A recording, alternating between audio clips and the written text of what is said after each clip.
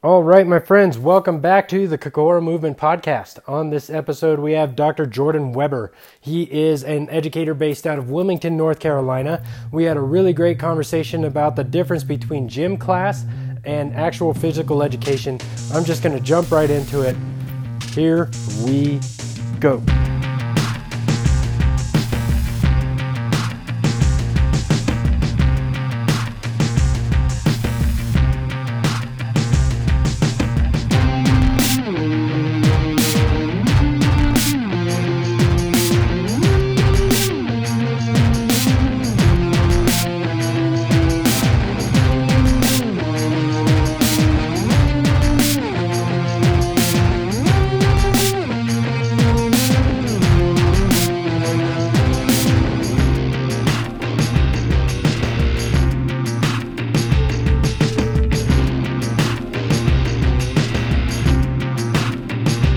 All right, my friends, before we get started on this podcast, we are a week out from the Rethinking Movement Workshop in San Diego, California. I can't even begin to tell you how excited I am to finally share this knowledge that I've worked so hard to attain over the years. And this is all stuff that I wish that I had coming right out of school so that I could just start helping people immediately. So it's going to be very beneficial between me and Andy. We have just years and years and years of coaching experience, and I just couldn't be more excited. If you go to the link in the bio on my Instagram page or go check out at rethinking.movement on Instagram, then you can find the link there. Go sign up. We have limited spots left. It's going to be a great time, and just like I confirmed on Facebook a few weeks ago, there will be snacks. Looking forward to seeing you guys. Without further ado, Dr. Jordan Weber. All right, Dr. Jordan Weber, thank you for being on the podcast. I appreciate your time. No problem. Thank you for having me, Jesse. Absolutely. So I can't talk about anything else until we talk about the two best restaurants in Wilmington, North Carolina.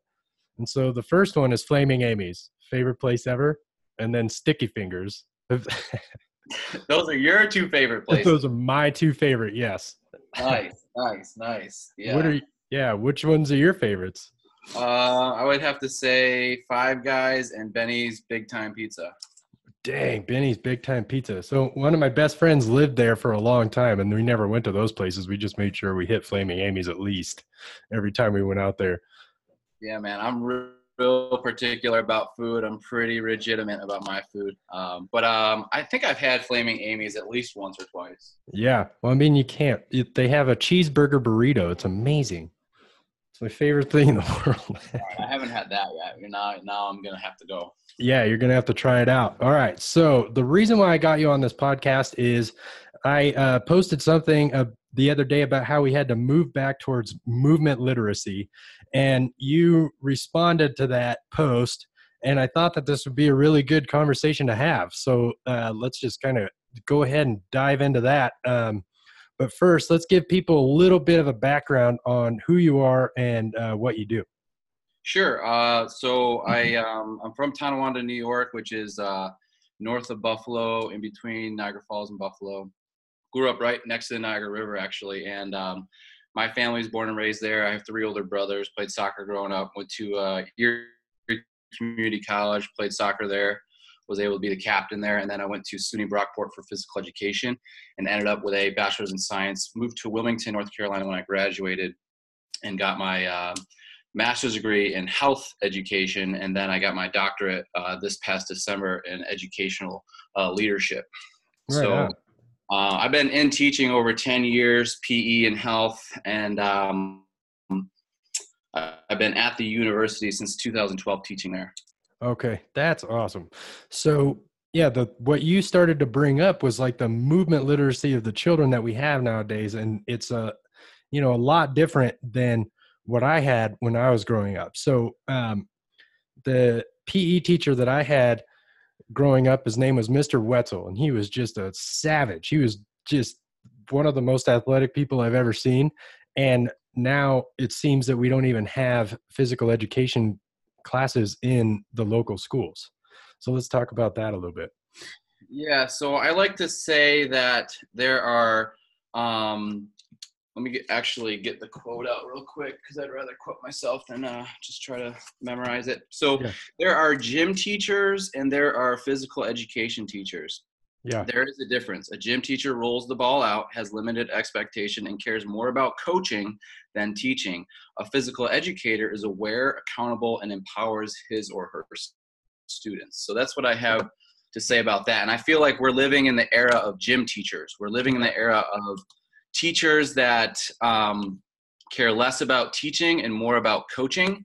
And they have that roll out the ball mentality that they've been doing for the past 20 years. They've been allowed to do because of the administrators. And there really hasn't been anything done about it. And now we have this obesity epidemic. And now we're moving toward a culture of physical literacy, which is giving the student competence and confidence to go out into the public and do whatever they want to do in a movement base and however they want to do it, So I think we've been leading kids astray where we've been having these football, soccer, basketball units. The best players are always playing. They're picking on the weaker players. The weaker players or the people that aren't into sports don't really get involved. They don't like PE. They hate PE. They grow up. They don't want to be physically active. They remember what it was like in gym class, how it was to be bullied. And then the teachers don't really care because they're not getting paid as much as personal trainers, and which is a reason why people are becoming personal trainers. And Right. I'm a physical education education prep teacher. And I see these people going for exercise science and athletic training, and I'm like, how come y'all aren't going to be PE teachers? Like, we don't want to work with kids. We don't want to be in the schools. We don't want to get paid that much money. I'm like, oh, okay. I mean, I can see why you're not going into PE, but if you really want to change the culture and the attitudes of the Americans as far as PE goes, then you need to be a PE teacher. I mean, if you look at the best coaches that we've ever seen, I mean, who's the winningest coach at UCLA? I'm already forgetting his name. I don't know. Oh, again, I'm gonna get beat for this, but it'll pop back up. Yeah. Someone's thinking of it right now. But basically, the best coaches are the best PE teachers, and the best administrators were PE teachers. So I think there's a missing link where a lot of trainers who should have been PE teachers are trainers because they want to get paid more, and they don't really want to change lives. They want to work with athletes, and they want to work with people who have money, and they want to have a luxury life. And I think a lot of people are too timid and they're not humble enough to be PE teachers and really affect thousands and thousands of people, where they're really only affecting a couple people who have the money to afford their luxurious, mobility program, right? So I think that's why I think teaching is really important. I think some trainers need to consider being teachers and trainers maybe. Yeah. And I think, so one of the most telling things is one of the first education courses I went to outside of massage school was the dynamic neuromuscular stabilization, which is essentially a rehabilitation protocol based off of developmental kinesiology patterns.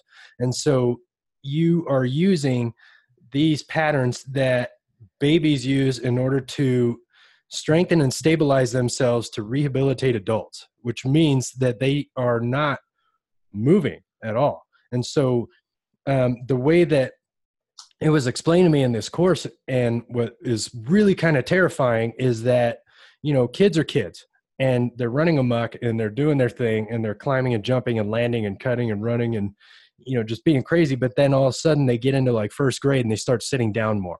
And then that trend continues all the way through college. And then once they get out of college, then they're like, oh, I'm out of shape and now I got to go do something. And then they join the CrossFit gym or Orange Theory or whatever it is, and they don't have a hip, so they can't squat because they haven't been squatting that whole time. And so it's all like, if you can get to them while they're still children, then that won't be a problem when they're adults. And that's just kind of the way that I have been thinking about it. And, I had the pleasure of coaching a baseball team where the ages ranged from 11 to 14 and they couldn't even do a lunge, and it just really kind of started to blow my mind that like there shouldn't be any reason whatsoever that an 11-year-old child can't do a lunge with his knee all the way to the ground, or can't do a bear crawl because they have no core stability. It's just, it's really mind blowing. And then you can start to see why there's people who are in their mid 20s to early 30s that have chronic low back pain. Right. And this is a result of fitness testing, and this is a result of sport education. Without using cooperative education, without using like sports skill learning and just getting into the games. And that's a result of, really not teaching students fitness either. That's a new trend in PE right now. A lot of PE teachers are looking out for resources like, hey, I'm about to teach a fitness unit. I'm like, about to teach a fitness unit? This is your first fitness unit? You've never taught fitness before? Yeah. And they're not being prepared in teacher education programs, because a lot of PE teacher programs are based solely around sports, and it's hard to add new curricula such as fitness and personal training, which our university, I'm happy to be a part of, is doing. And so personal trainers, phys ed teachers that go to our university really get that full encompassing experience of the application, working with people with disabilities, working with students in the high schools, elementary, middle schools, then also working with older clientele and seeing the wide range of people. I feel like a lot of people get in exercise science and they think first thing, oh, I want to work with athletes. I'm like, all right, you want to work with athletes? I've worked with athletes before, and I went up to Dre after one of the seminars and he's like, what do you want to do? I'm like, oh, I want to work with Buffalo Bills. I want to work with mobility with them. And he's like, yeah, you're probably good working with, at the university, people with disabilities. You're going to get a lot more benefit from that. And I took that and I was like, yeah, he's probably right, but I still want to work for the Bills. I still want to have that opportunity. But at the same time, that's a lot of trainers' attitudes is who can I help out? Who's going to make me look good instead of who can I make look good, even though they might not be able to afford it. And maybe they're not going to, the people I work with 100 people with disabilities a week, and they're not going on their Instagram and their Facebook pages and saying, oh, Dr. Weber taught me this.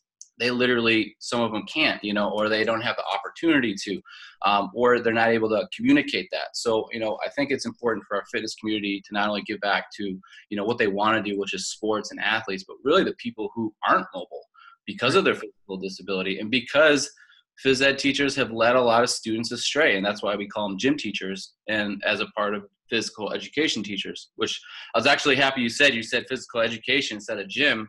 Right. A lot of people just straight up call it gym class. And I'm like, yeah, you can call it gym class if you want, if you have a gym teacher, but if you have a phys ed teacher, then it's physical education. Right. That's really interesting, because then you got to think about how beneficial it is for the older populations as well.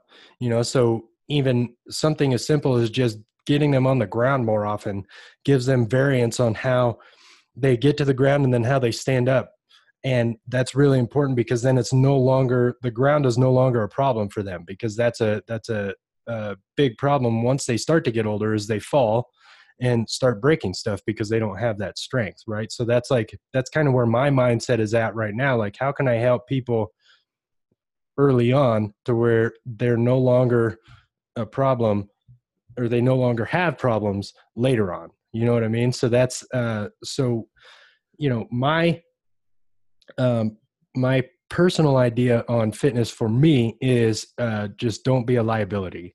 And so that means to you or anybody else, and it's just kind of an extreme way to put it, but and I've explained this on the podcast multiple times before, but I was going to an education course in Dallas, and I got off the airplane and there was people there that could barely walk. And I started thinking about like all these shootings that were happening there. And then I started looking at them and being like, man, nobody's going to save you, and you're not going to save anybody, and I have, family members who are older and are falling and getting hurt. And it's just, and then you see these videos of these older, like Asian people that are doing like bar muscle ups and all this crazy stuff. And you're just like, well, if you just don't stop being athletic, then you can continue to be athletic. But we have this plague of a phrase where people just start saying, oh, I'm too old for that. And then they just stop doing stuff. You know what I mean? You just have to adjust it to whatever your age and skill level and strength is, but you need to keep moving indefinitely. Yeah. Humans are taught to sit like a dog and obey like a dog in a way that keeps us sedentary throughout our whole lives. So if that's the case in school and we're sitting in a desk all day, that's the case it's going to be when we go to work. And we talk about how Dre, mentions how people are just, you wake up, knee is, 180 degrees. You go and sit down, you eat breakfast, you go in your car, you get to work, you're sitting basically all day. And that's all we basically do. And that's what we teach people to do, because we want people to be obedient, and that we don't want people to just get up out of their seat out of class and make a ruckus. We want to keep people tame. And I've personal trained for 10 years, and I've had clients that are in their 70s when I met them, and like you said, they couldn't get down and off the ground, and that was our first thing. All right, how are we gonna functionally get you off the ground where you're not gonna hurt? And it was basically lay on your stomach, go to hands and knees, go to the downward dog position and walk the feet up. And that was, for some people, better than lunging up, or some people it was better to lunge up, and it just depended on the person and their needs and their capabilities. And then eventually you try to fix the prerequisites to squatting and just lunging and stuff like that. But a lot of people, you get to them, and like you said, neurologically, they're so dismantled that you have to figure things out from scratch. And at such a late age, you wonder if you're going to make any change at all. Yeah, but any kind of stimulus is beneficial, right? So, I learned a lot from Dr. Perry Nicholson, and one of the things that I use all the time is the anti-fragile matrix, which is basically lie down on your stomach and then get back up, lie down left side, get back up, lie down right side, get back up, lie down on your back and get back up. And I make people do reps of that. And you're not going to do that the same way every time. So then that builds strength and variance, and then familiarity with the ground, and then familiarity with getting up off the ground and then back down to the ground. And it's just such a beneficial exercise for anybody of all ages. So, if they're more athletic and more fit, then you just start to take limbs out of the equation. So then you have them put their right hand on their left knee and not move it, and then do the same thing. And it's still equally as beneficial. And it's just, right. there's levels to this, so it's it's just such a interesting concept, just to get humans to be humans and just have them move around. Like, I was driving home from the grocery store the other day, and I saw a kid climbing a tree, and I was like, dang, when was the last time I saw a kid climbing a tree? That's one of the most fundamental human movement patterns ever, is just climbing and figuring. That's like how you create solutions and use your whole entire body to move. It's just, you don't see kids climbing trees anymore because parents are afraid of them falling out, which is it's a valid fear. But, I fell out of plenty of trees, and that's how you learn, and that's how you grow, right? Right. I mean, we live in a very fragile society right now. We're in our safest, freest state that humans have ever been in. And I like to use that analogy because it's like, we really don't have a lot to be afraid of anymore. And so we really are complacent. We really are just trying to save ourselves until the end, almost like, don't try this. And you get, even the best trainers nowadays are telling people what to do and what not to do. And it's like, there's really nothing you shouldn't do, and there's really nothing you should be doing. There really is just, how you feel in that present state of mind. There's a lot of exercises I don't think I should be doing that I do because I did it. It's just, you do things, and you can do it repetitiously, and you can do things routinely. And I think that's great. But like you said, variance, getting up different ways, getting up from your left. Okay, no. Okay. Now get up, tricking them. And randomness is, I think, is the most essential tool, because I think most of everything is random. Right. And so that's how we make ourselves more robust. And that's what I love most about your videos, and why I started following you, is you just do all this bonker stuff in your garage all the time. You posted a hip mobility flow today where you had your barbell in your front rack, so that's, just eliminating your arms for balance is such a huge, disadvantage for what you're used to being able to do. But then that creates variance and strength, which then ultimately leads to mobility and stability. And then, it's a cascade effect, and it's all beneficial. Yeah, I'm testing to see what breaks. I'm Yeah. testing to see where my limits are. Because if I don't go there, I won't know. And if I don't go to the extreme, I'll never find a good balance that I want to be in. So if you're always staying in homeostasis, you're not moving. So you have to slowly get to that extreme. And once you hit that extreme, understand that you can't stay there. You got to go back to balance, but you're going to eventually grow after that. And so I think that's like you talk about getting uncomfortable as much as you can, putting Yeah. yourself in tough situations, putting a front rack in a 90-90 just because, why not? Like, why not add load if you have the prerequisites and then get stronger in those positions and do more in those positions, but also that's going to lead to better stability, better jump, better sprinting, better, deceleration and acceleration. So, I mean, I still do tons of other work. I only post mainly on mobility. I mean, love doing endurance training, love doing cardio, love doing sprints. I'm a PE teacher, so I get to play sports and do everything in a gym. And then fitness is kind of, like my garage hobby. I get in there and it's like, get in the flow. No one's there, do whatever I want. And then when I'm teaching, it's very, skipping, hopping, galloping, throwing, kicking, striking. I mean, every fundamental movement pattern you do in physical education, I teach. And then when I go to my gym, I just say, the hell with the rules. Let's just get in the zone and let's just see what happens.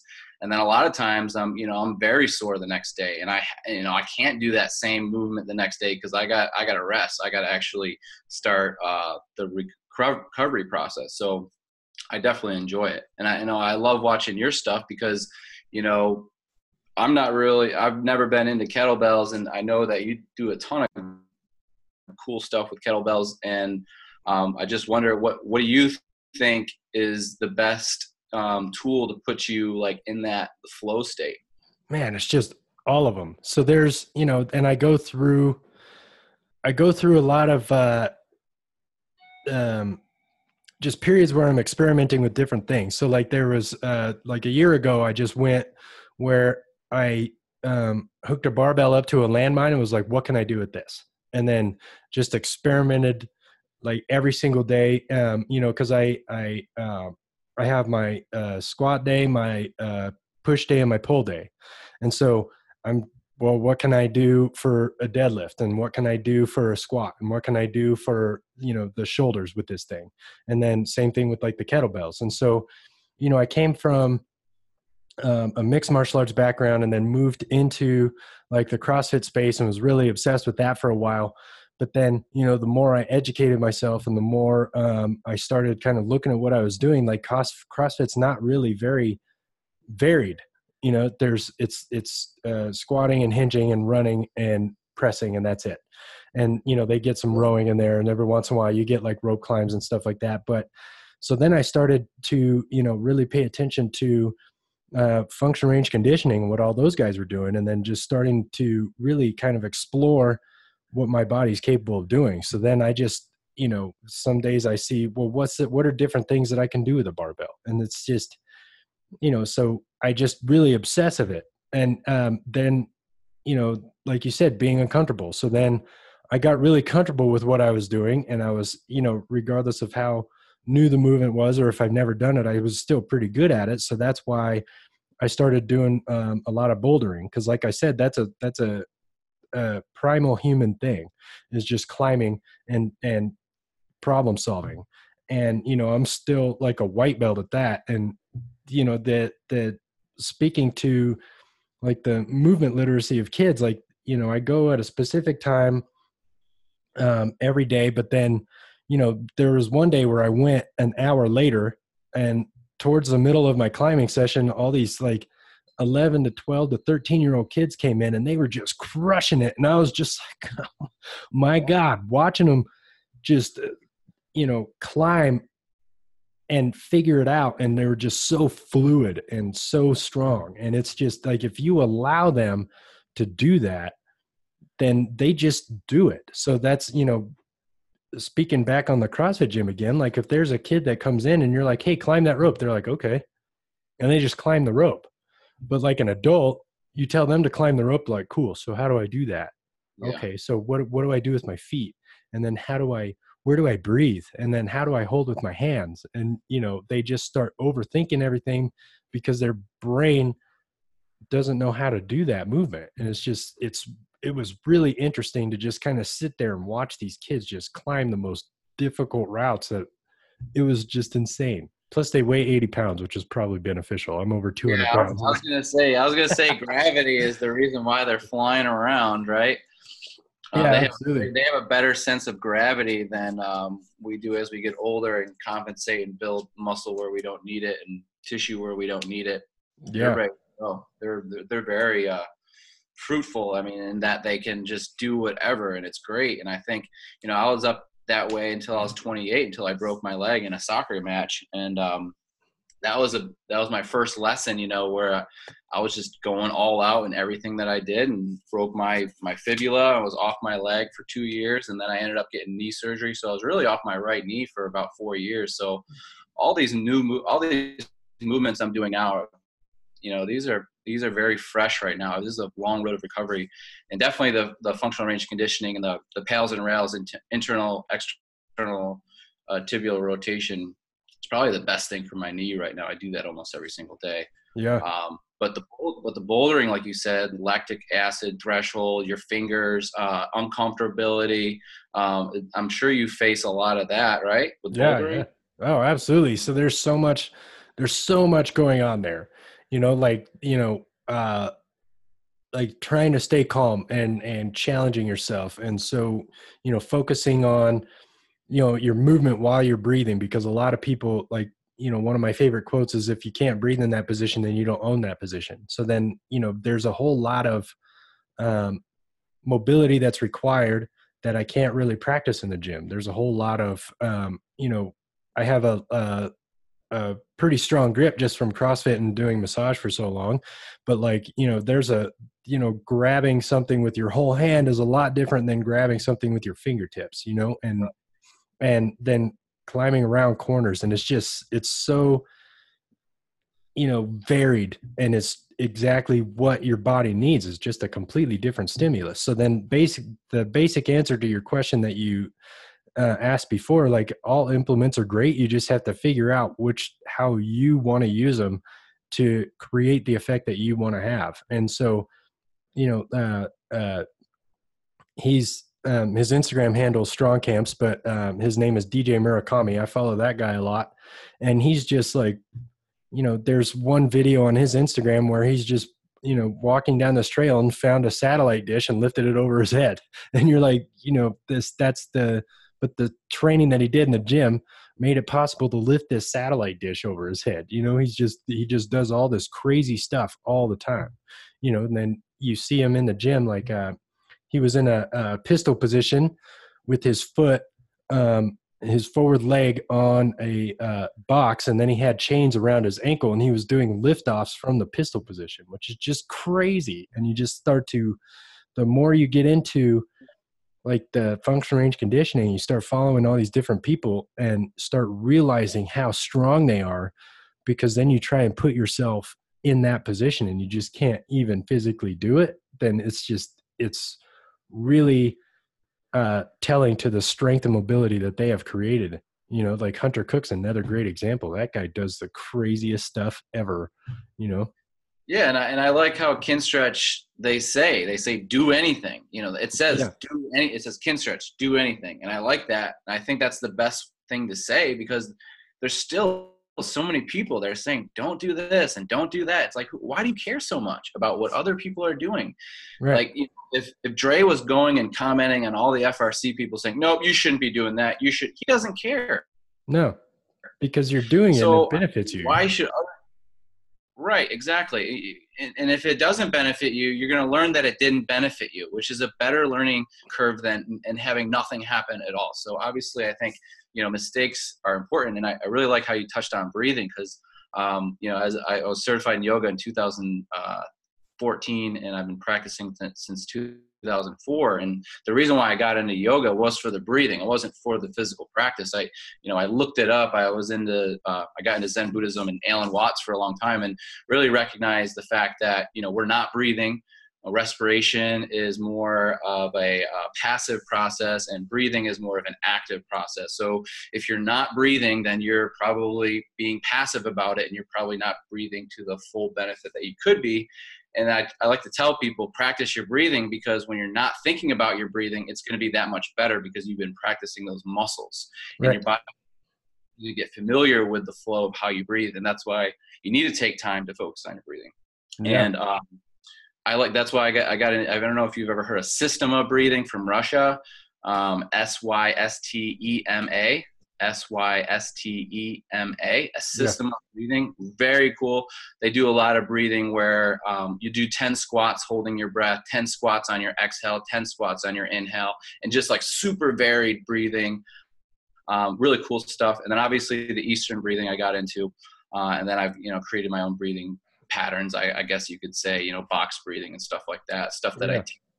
But obviously I think breathing is number one. If you're not in control of your breath, you're not in control of your emotions, you're probably thinking about something horrible.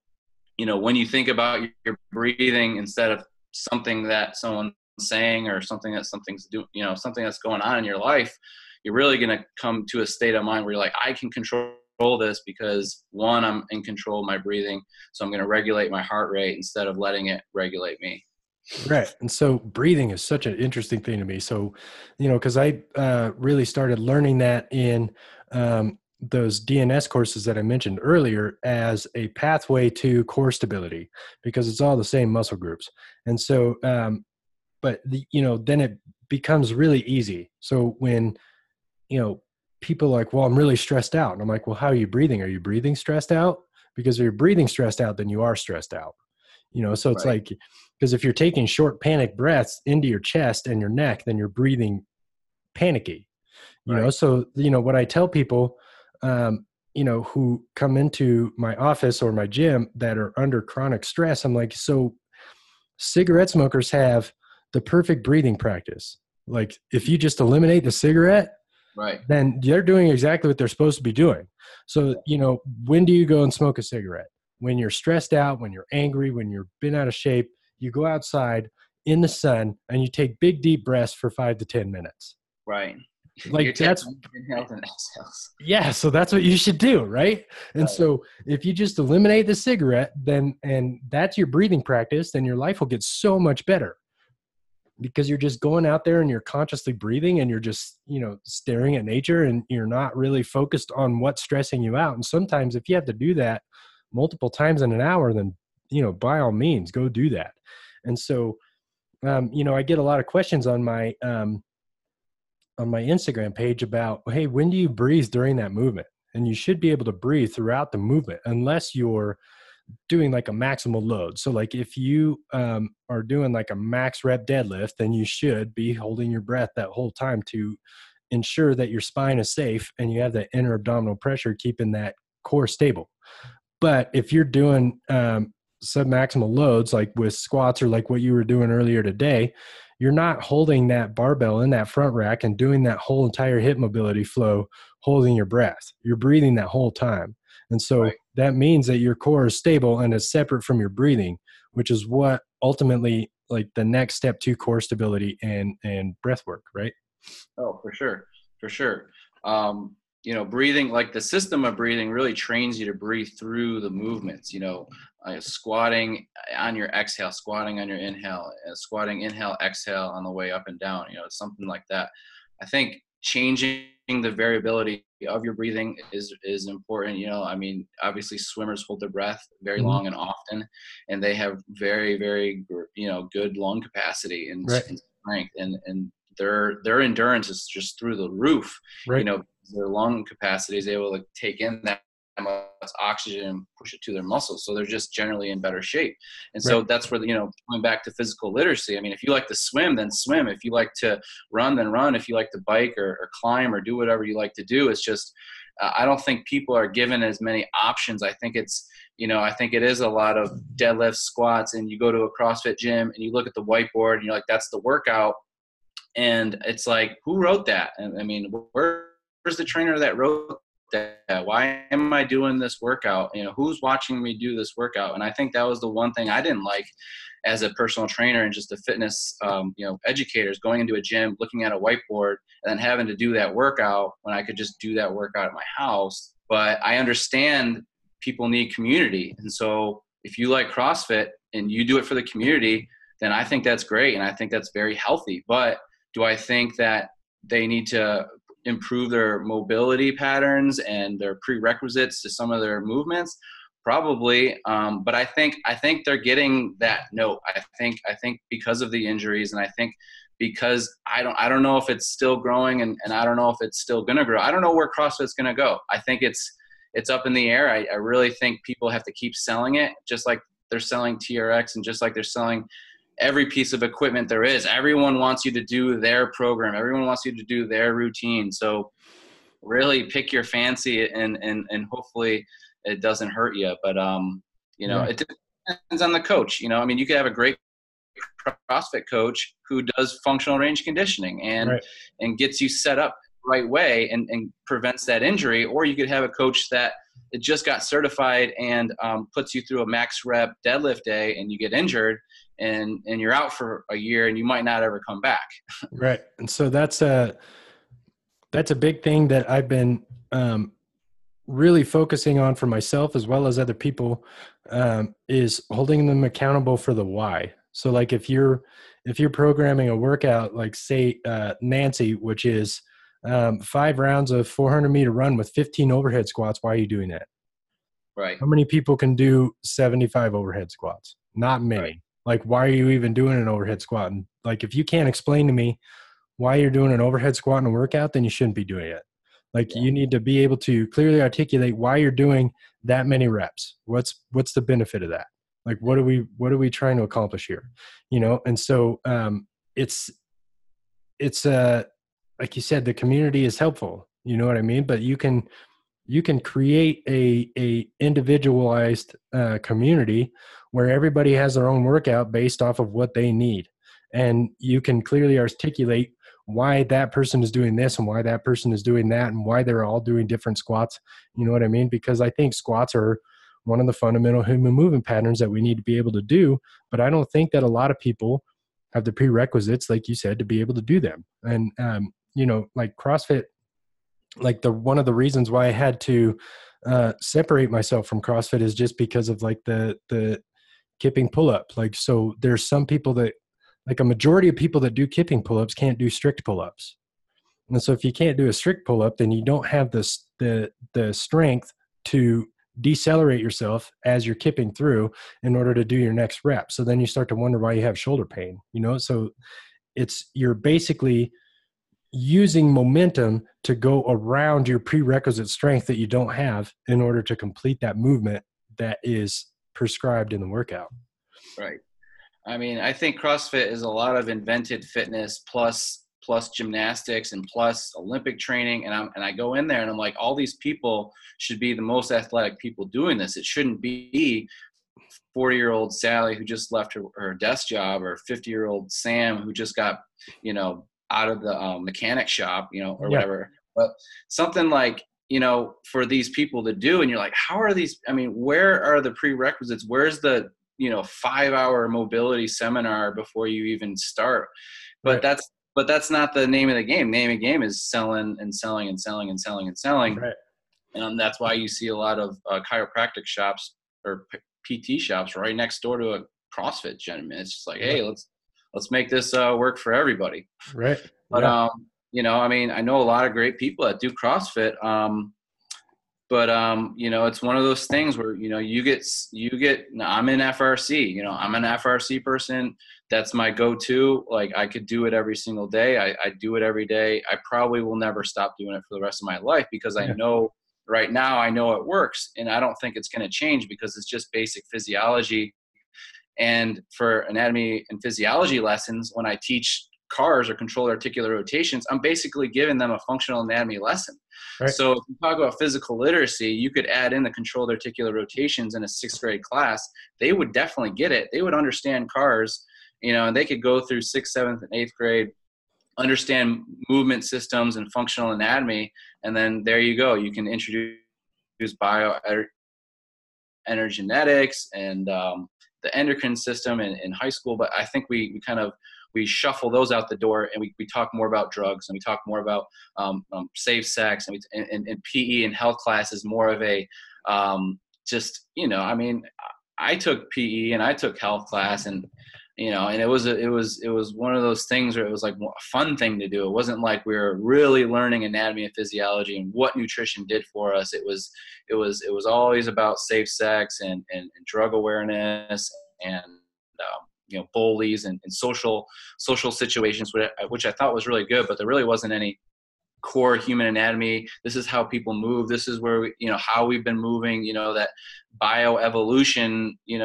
That's kids, even if you believe in God, and you don't believe that, we evolved, we did evolve as people that came out of the forest and deserts and trees, and we were in that environment. So we were going through that, whether or not you believe in God or not. We still had to progress, and we didn't have sports and fitness like we did 200, 300 years ago.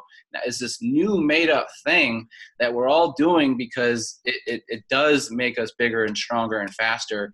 And that's what helps you get picked in the selection process, which helps you have kids and then move on to the next stage. And so everyone's making all these false claims that like, oh, you have to do fitness. It's like, no, you just have to be physically active. You don't have to do fitness. You just need to be physically active, however you do that.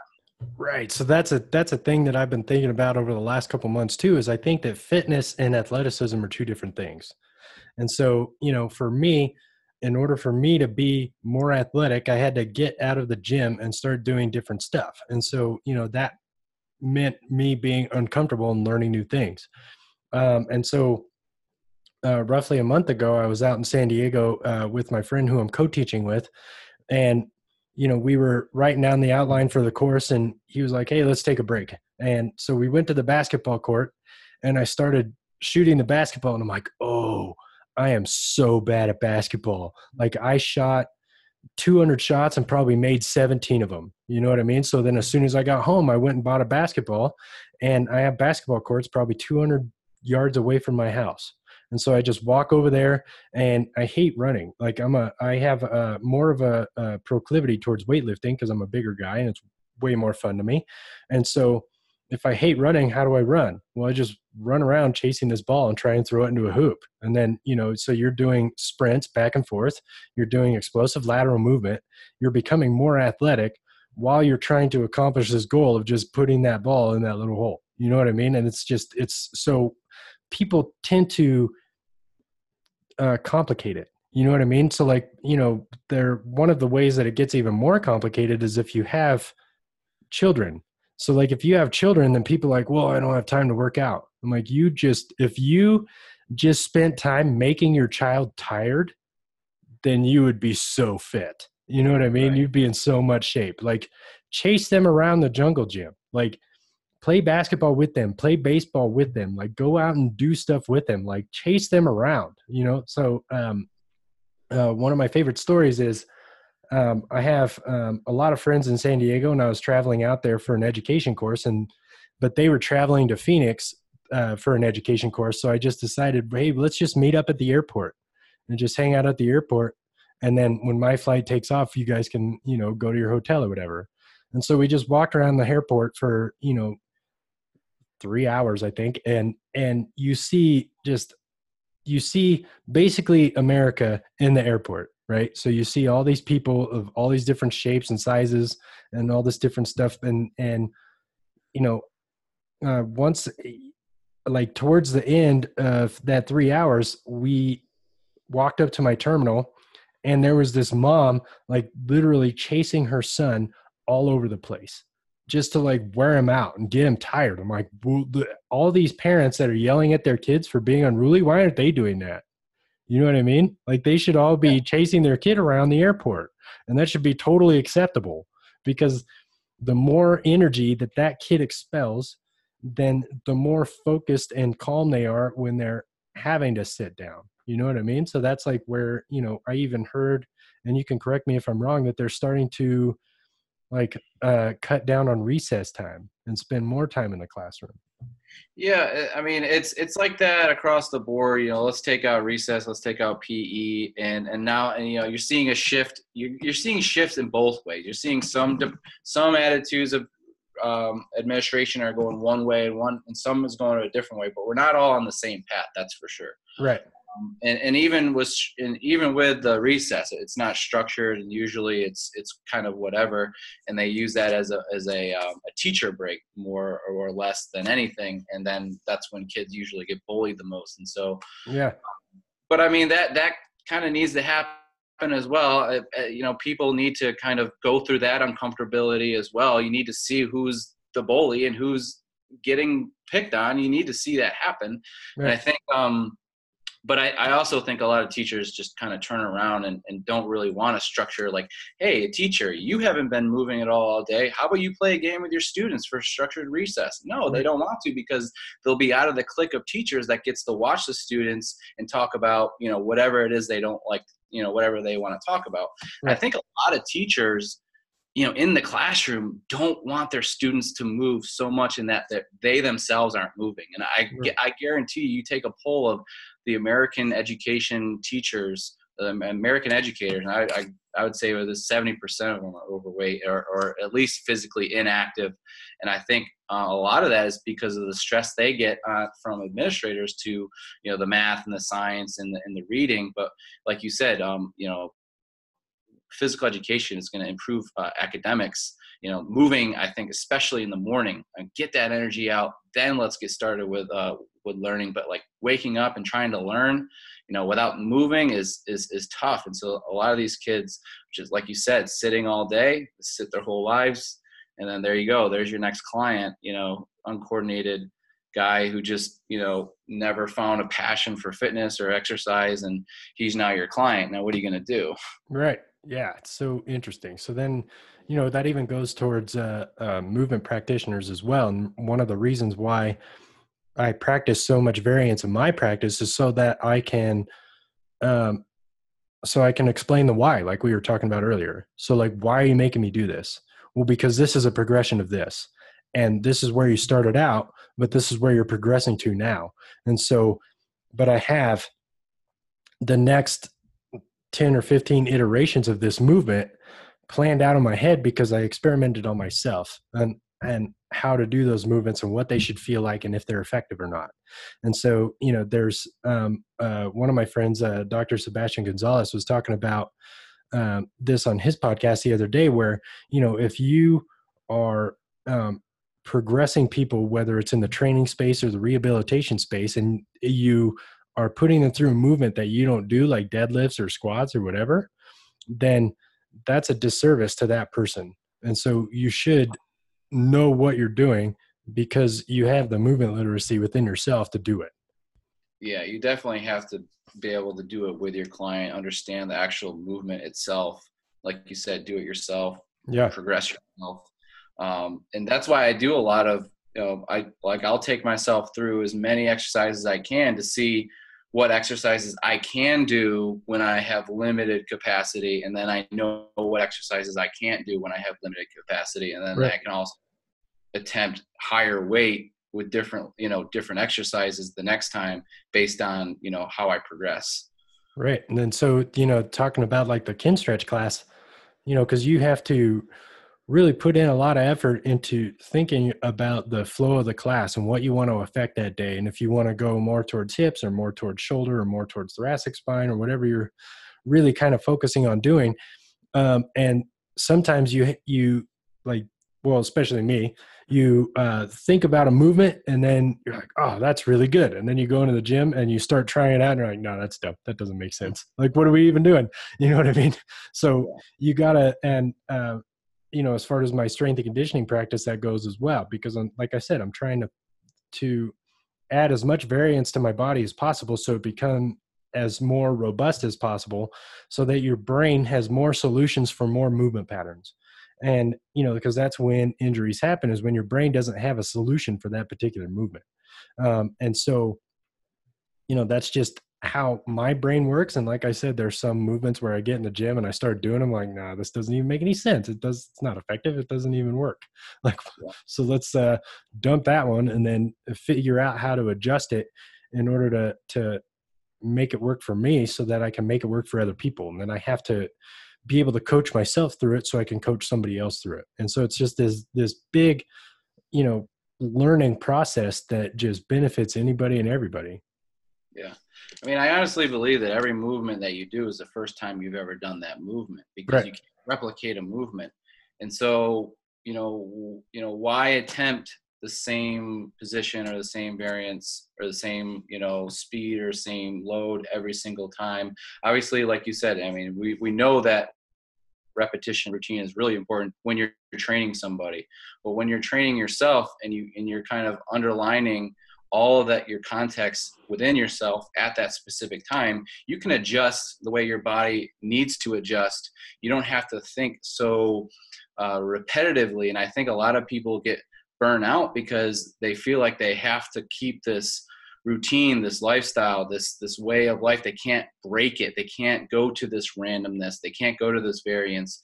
And most of the time they shouldn't, and because they probably will get injured and they probably will break. And I think that's why a lot of people say, well, there has to be intent. When you have a client, you're not going to just give them variance because you can't literally feel how they feel. So you have to do the best you can at programming for them. But when it comes to yourself, I think that's the unique aspect of training. When it comes to yourself and you get in that flow state, which is the best state of mind, that's why I think, the meaning of life is to be in a flow state, is to be in just, that zone of just, not being aware of time. We talk about that in coaching philosophy and sports, and just having fun, like, not feeling like, that's why I like training in my garage. I don't have any eyes on me. I might have the camera set up, but I don't even think about it. And I just go, and sometimes you go to the gym and you can't use that machine. Someone's there and you go to this spot and there's all these different variables. But once you set, your stage or your own workout place, or whether you own your own gym, what to expect. You can, like, all of a sudden just kind of create whatever you want in that environment. And I think that's the cool thing about watching trainers that, like you, like, kind of work out in the same places, and you can see the person evolve in their atmosphere. Even if it is people going to the gym and they go to Planet Fitness every day, or whatever it may be, they're going to adapt to that gym. And I think that's the cool thing about training. I think that's what keeps people interested. And I think if you get into that routine lifestyle, like I got into bodybuilding in 2000, when I broke my leg, I started getting into bodybuilding because bodybuilding is very safe. It's very safe, it's effective, it's hypertrophy. You feel good about yourself.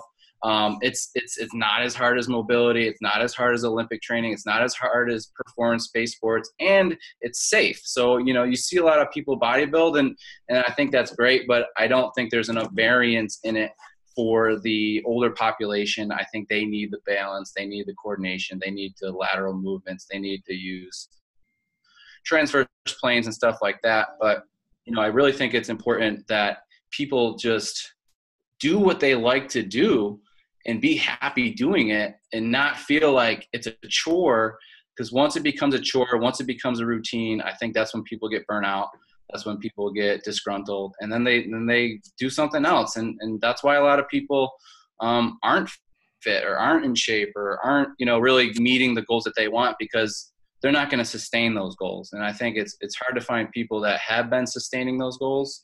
Someone like Dewey Nelson, who does endurance training on his bike, and you're just like, man, I wish I could just go out on my bike for 30 miles. Like, I don't even know where I'd get hit by a car around here, and it's like, but that's his environment, and he's making the best out of his environment. I live by the beach, and I'm going to start going surfing, and I can use the sand, obviously, for some barefoot training. And I do a lot of barefoot training, and use the environment that you're in. And, if you're bouldering, that's cool. We got a rock climbing wall at our gym.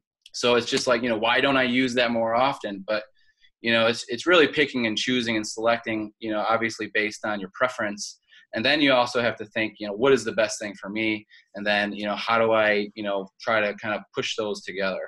Right. And then based on how you feel for that day, because I think that stress is a really important part of that. So, which is one of my other gripes about CrossFit is that it's a constant stress response.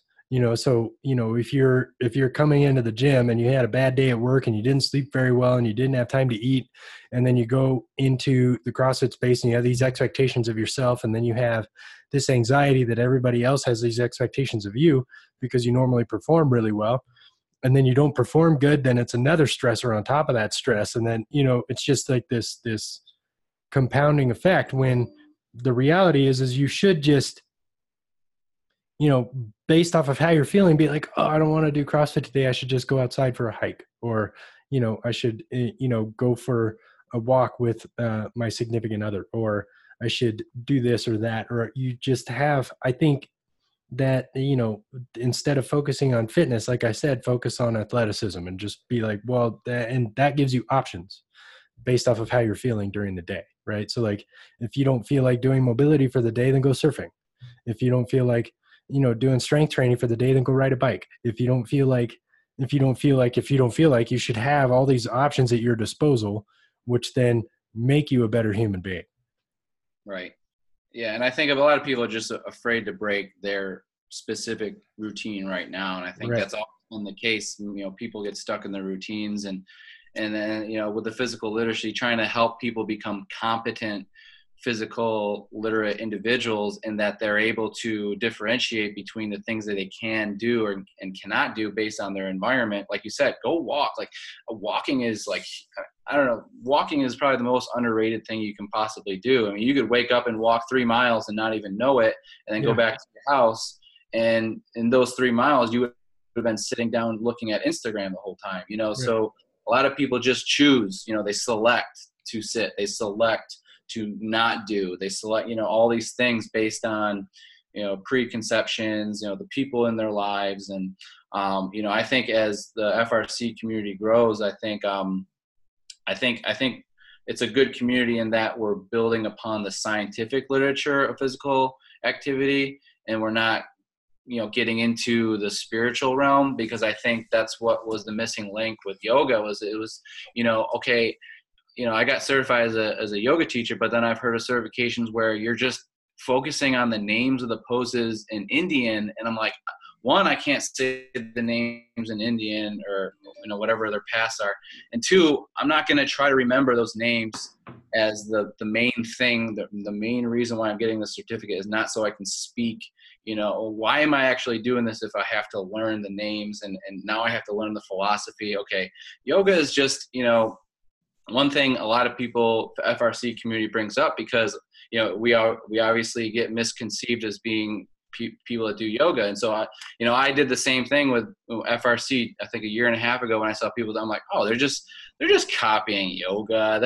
They're just doing yoga, but they want to make it something else, and blah, blah, blah, blah. And then, you go on, you look, and you're like, this isn't anything. And then you start listening to the lectures of Dr.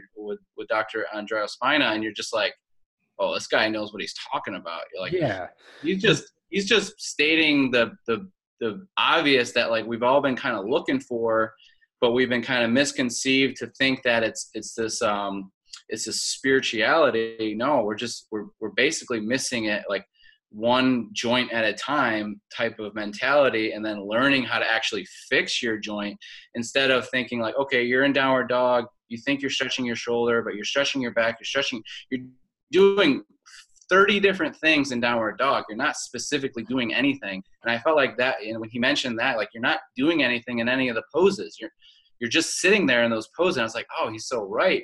I remember I would do some movements, and the teachers wouldn't like it. And then when I started creating my own yoga classes, I mean, it didn't look like a yoga class. It just looked like a workout class. Let's do this, let's do that. I made stuff up, and I kind of made it fun. And it was a power yoga class. And I didn't use the language of yoga, but we definitely did the breathing. And then, when I got into FRC, I was just like, I don't think I can teach yoga the way I taught it before. Now everything has almost changed. Like, my whole paradigm shift was like absolutely just outstanding. You go from thinking that flexibility is flexibility, and then you learn about mobility, the difference between mobility and flexibility, and you're just like, how come nobody has ever taught me that until now? Like, where have I been? And so it's almost like opening up a new book. And I think that's the cool thing about the community is that we're not saying don't do this or don't do that. We're just saying, these are the fundamental basic training principles, and we're going to tell you what those are, and you can do them or not do them. But that's our practice, fundamental basic fitness principles. Right. And so, like I said at the beginning of our conversation, I'm so excited about, teaching this next weekend that I just couldn't sleep. But then you start to think about like somebody like Dr. Andrea Ospina, and you're just like, how does that guy sleep? Like, that guy's brain is probably functioning at 100% all the time. Like, he's always like, everything that guy says is gold almost.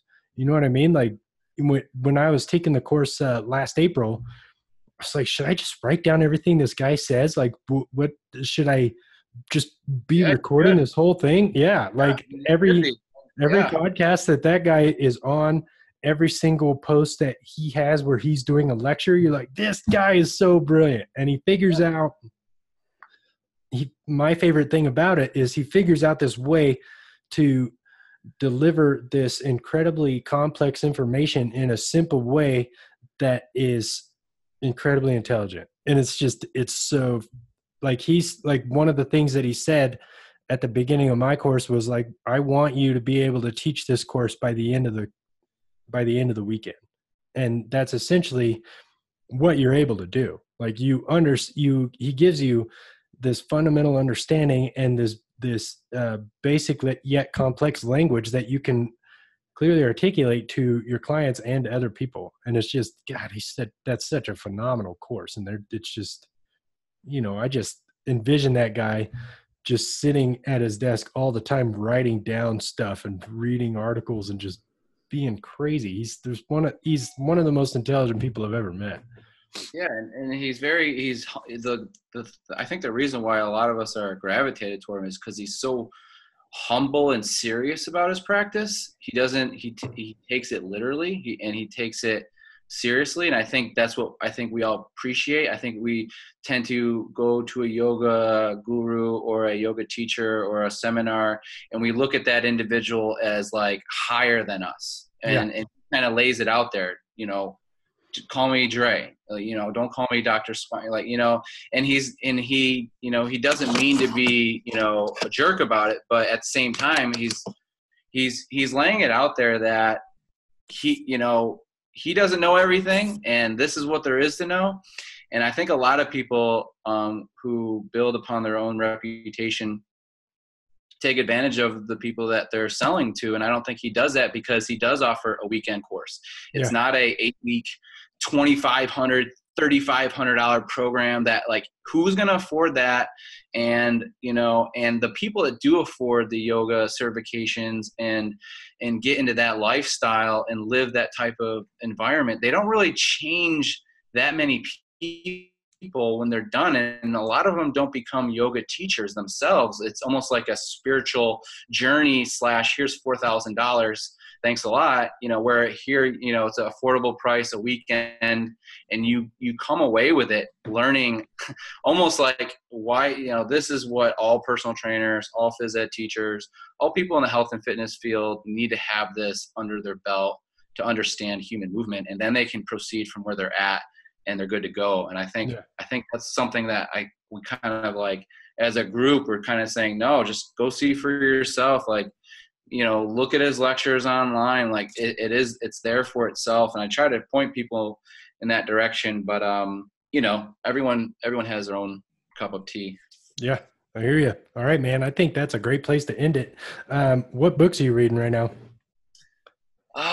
I just listen to podcasts and lectures. I'm listening to Jordan Peterson's analytical breakdown of the Bible right now, which is really interesting. And that guy is so fascinating. Mm-hmm. Man. Yeah, I love that guy. Right on. Yeah, so I try to read as often as I can, but I'm really just I'm on a podcast War Wagon right now as well. And I listen to audiobooks. I'm just trying to, we live in this age of information. I'm just trying to make the best out of it, Yeah. Have you read Sapiens? Yeah. Okay. Really good one. I'm not a reader. I'm a listener. Yeah. I've always been a listener. I had glasses growing up, so I could never see the board, and I would just have to listen. So everything has been just audible and kinesthetic. So, obviously I got into Gary Vee for a little bit, and I think that's what helped me with my fitness content is just putting it out there, like not caring, what people think. Like I have a YouTube page called Adapted Physical Activity with like 5,000 videos. And it's all adapted physical activity. And it'll be like a soccer video of like 30 soccer skills you can do in your backyard, or hockey skills that you can just do in your front, and in your garage and stuff like that.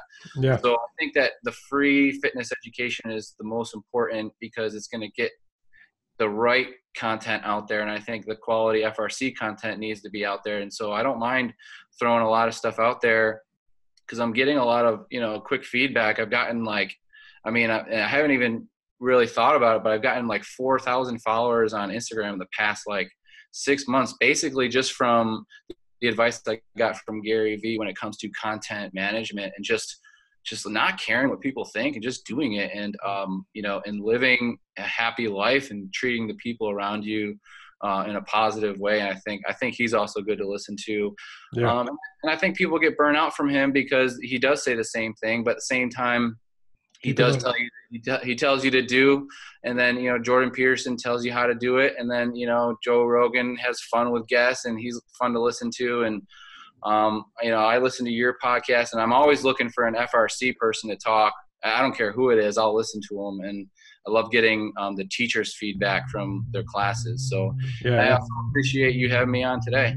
Yeah, absolutely, brother. Thank you so much for taking the time. All right, man. All right. We'll talk again soon. All right. Sounds good. See ya.